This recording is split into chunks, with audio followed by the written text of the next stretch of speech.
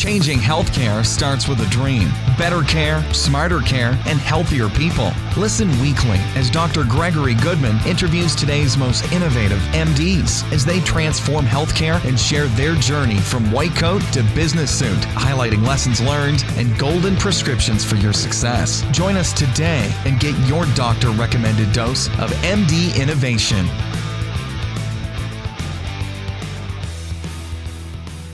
So welcome to the Modern MD. I'm really excited this morning. We've got Joshua Liu, the CEO and founder of SeamLessMD, a patient engagement platform for surgical episodes.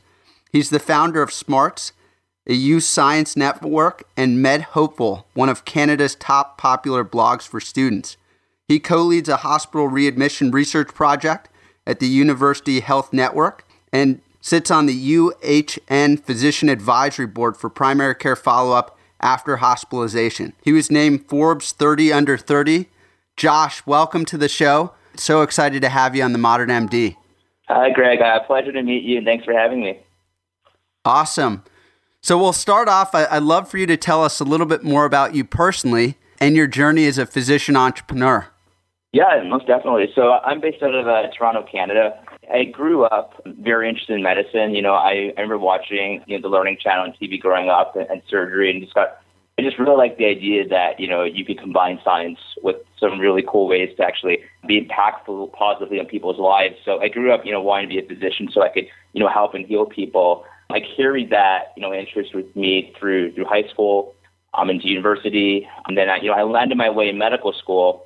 And I think you're going to go and talk about kind of my history, my entrepreneurial kind of mindset later on. But I got to med school, and I was always very interested in entrepreneurship, but I never really knew when that would really come into play in my career. So I kind of just figured I'd become a physician, do that first. But midway through my medical training, I kind of realized that I hadn't fallen in love with a particular system in the body or a certain specialty. Halfway through med school, I felt kind of lost and trying to find my way. But one of the things that I really believe in is the idea that if you follow your curiosity, you're going to find experiences that fit at some point. And so at the advice of a mentor of mine, I ended up spending my summer at the University Health Network, which is probably the largest research hospital in Canada. I ended up doing some research there on hospital readmissions and transitions of care. And that was kind of a new topic to me because most of med school was spent learning about pathology and disease and treatment and management, but not about kind of system level issues and quality improvement and things going on at a broader level, but very fascinated by that topic. And at the time, a few years ago, there was this emergence of mobile technology like smartphones and tablets in the consumer market. And I got very interested in how technology and software could be used to better care for and engage patients when they're not in the clinical setting, help them stay healthy at home and out of the clinical setting. And then, along the way, I ended up starting this venture called SeamLessMD, finished med school, got my degree, got into residency, but actually never started it because we ended up doing this venture full time.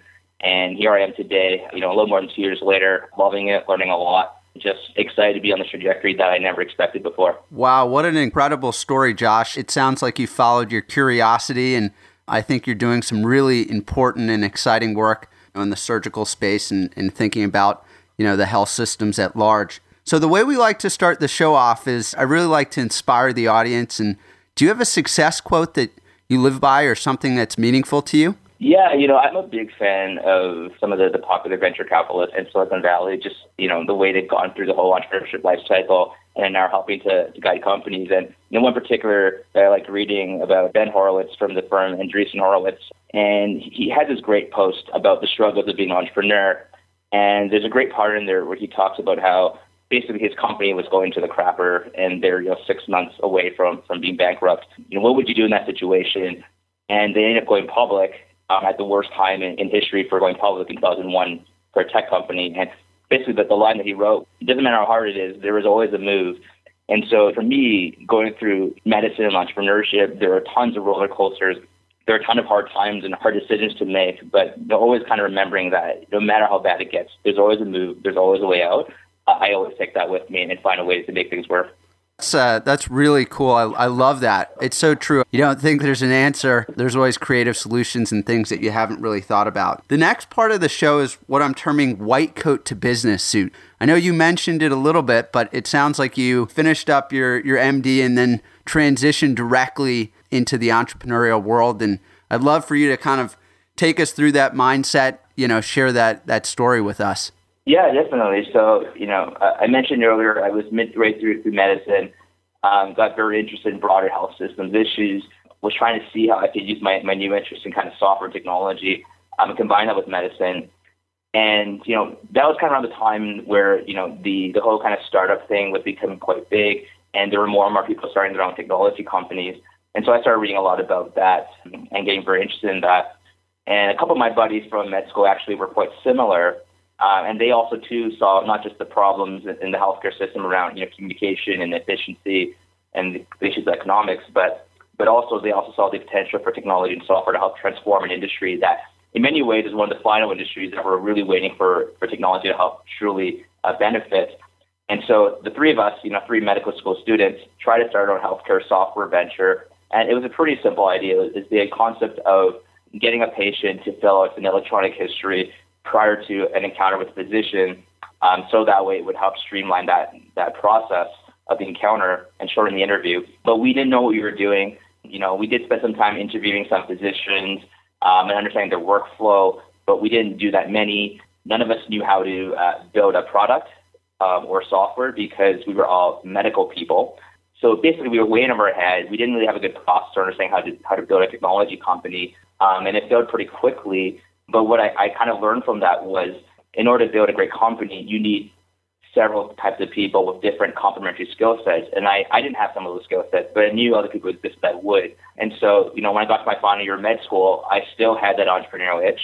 And I learned about this program called the Next 36, which is based on Toronto. And basically, it's an entrepreneurship program / accelerator, which helps young Canadians from across the country come together to launch companies to solve, large and interesting problems, and they provide seed capital, mentorship, and other resources. And through that program, I ended up meeting my company co-founders. Phil's engineering grad from U of T here, and super smart guy, like competed in international math Olympiads, kind of smart. And I also met Willie, who's a comp sci grad from the West Coast, who also worked for a bit in Silicon Valley on mobile health and venture capital. So I finally felt that I found two other individuals who had skill sets that I didn't have that could help us build a significant company in digital health. And so, a couple of years ago, we went and started this company. And basically, when we looked at the market, we weren't the first to think about using technology for patient engagement in healthcare. This was around the time that, Obamacare had been out for a few years. There were changes in healthcare funding, shifting from fee-for-service to fee-for-value. But a lot of the focus in the technology space was on chronic disease management. And so, for heart failure, COPD, diabetes, and asthma, we aren't very interested in reinventing the wheel. We don't want to compete in an increasingly saturated market. What we found was that the surgical space was actually very underserved, even though there's 100 million surgeries, inpatient, outpatient, in the U.S. Alone.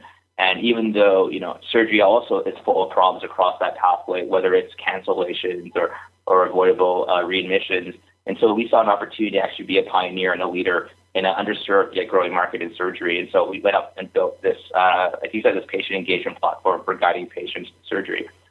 Been doing that for about 2 years now.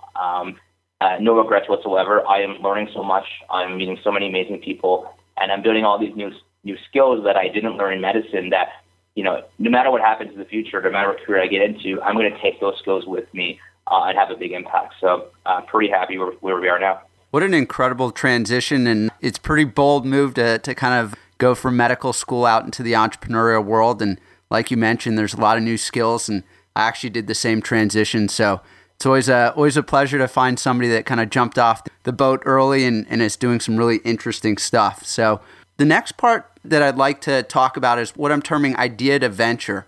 And I know you shared, how SeamLessMD started, and I know you've started a few other pretty successful blogs. Can you tell us, a story or take us to a time where, you were experiencing failure or things weren't going the right way and you had to change or pivot? Yeah, sure. So, I mean, when we started the SeamLessMD, we spent a lot of time kind of further investigating the overall kind of chronic disease space, actually, because, that's what my background, my research was in readmission and transition of care for patients with complex chronic disease. And so I certainly, from my work, saw the need in that space for a solution that could help engage and monitor patients.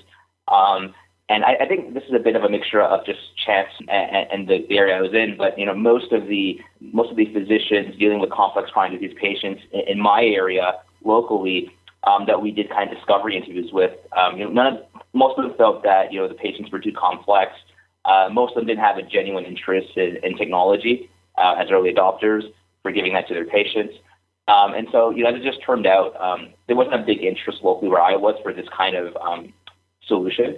I mean, they validated the problem, but they didn't believe that technology could be used to help better engage and care for those patients. And so, we're kind of feeling the spot where, okay, well, we thought it was a big problem, and obviously it's a big problem economically, and in terms of the health outcomes of the patients, but we weren't really seeing the initial interest, and so we had nothing yet to go and actually try to build something for. And then I remember, after kind of the fifth or sixth kind of conversation like this with an internal medicine physician, he just kind of randomly mentioned, hey, have you talked to any surgeons yet? Because, I don't know, they just might like this kind of thing. They're always into, the latest toy. So I said, hey, why not? And so we just decided to meet some surgeons. And if you talk to more and more surgeons, we were actually quite surprised to find that the interest was actually picking up much more quickly. And a big part of that was learning from them that, hey, we hear about all these new solutions for chronic disease management and remote monitoring for heart failure and COPD. But, in the surgical space, there are tons of patients with issues across that pathway, whether it's, readmissions for patients with complex abdominal surgery, whether it's patients missing their surgical, the surgery times on the day of, whether it's better collection of, functional outcomes and surgical outcomes data. There are lots of pain points in the surgery pathway, and no one was going to them with solutions to help them. Everyone was going to the chronic disease patients because, frankly, most of the changes in the healthcare funding were focused on complex chronic disease.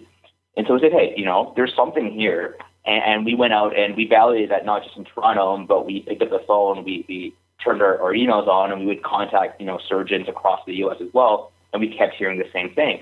And so, for the first time, we thought, hey, there's something here where there's this population that's incredibly underserved with software and technology that they too believe could make a difference. And then we just kind of grabbed onto that. And, we would focus on surgery. And, there were times where people would learn about the work they were doing, and they were saying, hey, can you do this for heart failure? Can you do this for asthma? And, we said, hey, at some point maybe we could. But we started to learn that it is so important to focus on doing one thing really, really well. So once we knew we started to get traction in surgery, we stuck with that. We remained focused on that. We want to do that incredibly well and get the best outcomes we can for that group. Wow, so much incredible information there. I'm just going to touch on a few things for the listeners. One of the things that you said there was you started with an idea of what you were trying to solve, and while the chronic space was interesting, you spoke to a lot of people. And I think a lot of what happens in the technology space and healthcare is people, kind of build in this silo and don't get out of the four walls and, really talk and figure out what the needs of the market are and go out and ask a lot of people. So I think that was really incredible. And then the other piece is the focus. I think, to start a business or a venture, it takes lightning focus. So excited to hear that you're focused primarily right now in the surgical space and being the best at that. One of the other pieces, and I know I touched maybe on a few kind of success lessons, but what do you think your greatest success lesson has been, or what is something that you've learned being an entrepreneur that you'd like to share? Yeah, I think I touched on it a bit just now with the idea of focus. The concept of focus, not just in picking surgery, but in applying focus to every aspect of our life as a company and every aspect of my life as an individual, has been the biggest lessons I've learned. So, besides focusing exclusively on, one or two use cases, the idea as a company that we're increasingly being focused in other ways. So when we plan out targets and metrics to measure for each quarter of the company, what I've found is that as each quarter has gone by, we've increasingly removed metrics and decreased the number of metrics that we focus on, because what we realize is that it is too hard to try and move the dial on more than one item. If you can focus on one or two or three things, you can actually make an impact on that. And so the same has kind of moved towards, my own personal life. When I'm setting goals for myself as a person and realizing that, it's more important that I can do one or two things really well and have an improvement on that personal goal than try to hit 10 different things for the year. That's where I'm seeing an impact on. So I think for sure being focused in every which way possible and moving the dial on one thing is vastly more important than trying to say you could do 10 things mediocrely. That's so cool. So we're moving into kind of our last section, which I'm terming not our typical hospital rounds. These are business rounds, so I know they'll be fun.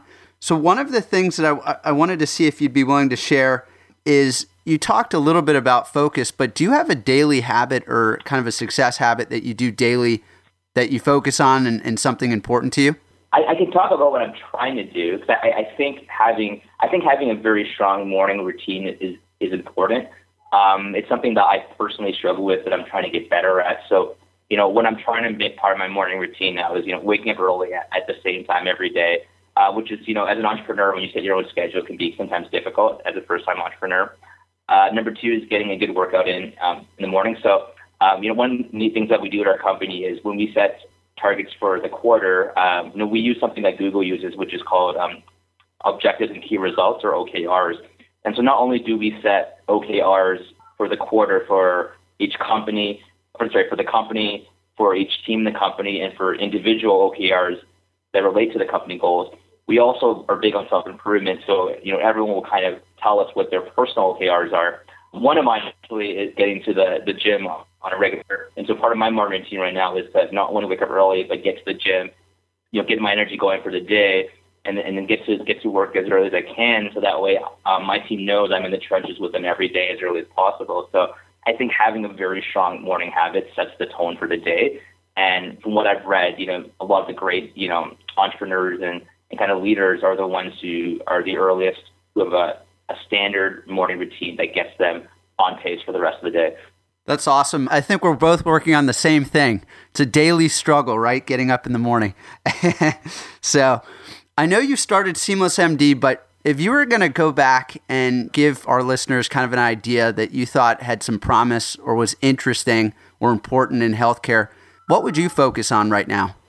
I'll tell you some of my thoughts at a broad level. I don't think there's one particular idea that I'm very kind of bullish on, but more about a broad concept. So, one of the reasons why I decided to go into entrepreneurship was I felt very strongly that starting a company was one of the best vehicles to actually build and scale innovation in the healthcare system. When I kind of did my training inside the walls of large organizations, one of the things that I noticed very often was there would be a lot of great innovations built inside a single silo. It was hard to spread that beyond the walls because in many ways we're well incentivized to keep our innovations inside our silo, but also because there's often no funding or vehicle available to help spread that beyond our silo to other places. So, we're doing a very good job of giving the best care possible to our local community, but there's not much incentive to spread innovation elsewhere. And I kind of said to myself, well, if I was going to build and scale innovation across the healthcare system, I would have the biggest impact possible and that my work didn't get siloed. And that's why I went out and found buddies to start this company with. And so in the same manner, what I love about kind of the customers, the partners we work with is that together we've identified that, hey, a single organization in healthcare has only so many resources. And there's only so much they can do around building better models of care, spreading it. But, we try to be the vehicle that takes learnings, that takes concepts, ideas, and innovation from different clinical settings through our platform. And then we can help share those learnings and give, everyone that we work with the best experience and the best outcomes. I think in the same way, recognizing that we all have a role in the ecosystem, that technology companies, you can recruit the best engineers, the best designers, the best talent from a software point of view, and health organizations who have the best talent from a patient care point of view and a medical and clinical expertise point of view. By working together, we can help drive the best experience and the best outcome. And I think recognizing that in order to advance patient care forward, that it really needs to be an ecosystem working together rather than continuous silos with fragmented talent. I think I'd like to see more and more work between companies like ours and large health organizations, which have different expertise, but together make a big difference. I still see in many cases, siloed innovation, reinventing of the wheel, making the same mistakes when it comes to new models of care and technology in healthcare. And I think we need to break those walls down and get that talent shared across the board and drive those experiences together. That's a really big vision, and it is exciting when, you can kind of think about healthcare I know healthcare is generally thought very locally, kind of thinking about it in your term an ecosystem where we really use the best and the brightest talent to build really great technologies that impact patient care. And if we all have that vision, I think it would be a really incredible opportunity to make impact. Kind of our last question is, do you use any digital tools or anything on a daily basis that resource-wise that you'd like to share? Good question. I don't know if I use too many things out of the ordinary that most people use. I would say that the one thing that I've loved using the most recently with our team is there's this, hot new technology company called Slack, which is making headwaves around, electronic collaboration between team members. So if you don't know about it, it's basically like it's kind of a team chat, channels, file sharing, all in one software that goes across your desktop computer, your mobile device with a great experience. If you're a small group, whether you're a practice or a company or just a team, beyond that though, I don't use any kind of particular tools I think that no one else uses. So I don't know how much I'm out there. So there's definitely lots of good stuff that I'm probably not using. Perfect. No, that's awesome. I think that sounds like a really great resource to build a good culture and keep communication close. So Dr. Joshua Liu, thank you so much for being on the Modern MD. It was an absolute pleasure having you on the show, and we really appreciate you sharing your journey. Anytime. Thanks for having me. Thank you so much for joining me today on The Modern MD. Head to themodernmd.com to get links and recaps of every show and so much more. Dose up and like The Modern MD Facebook page.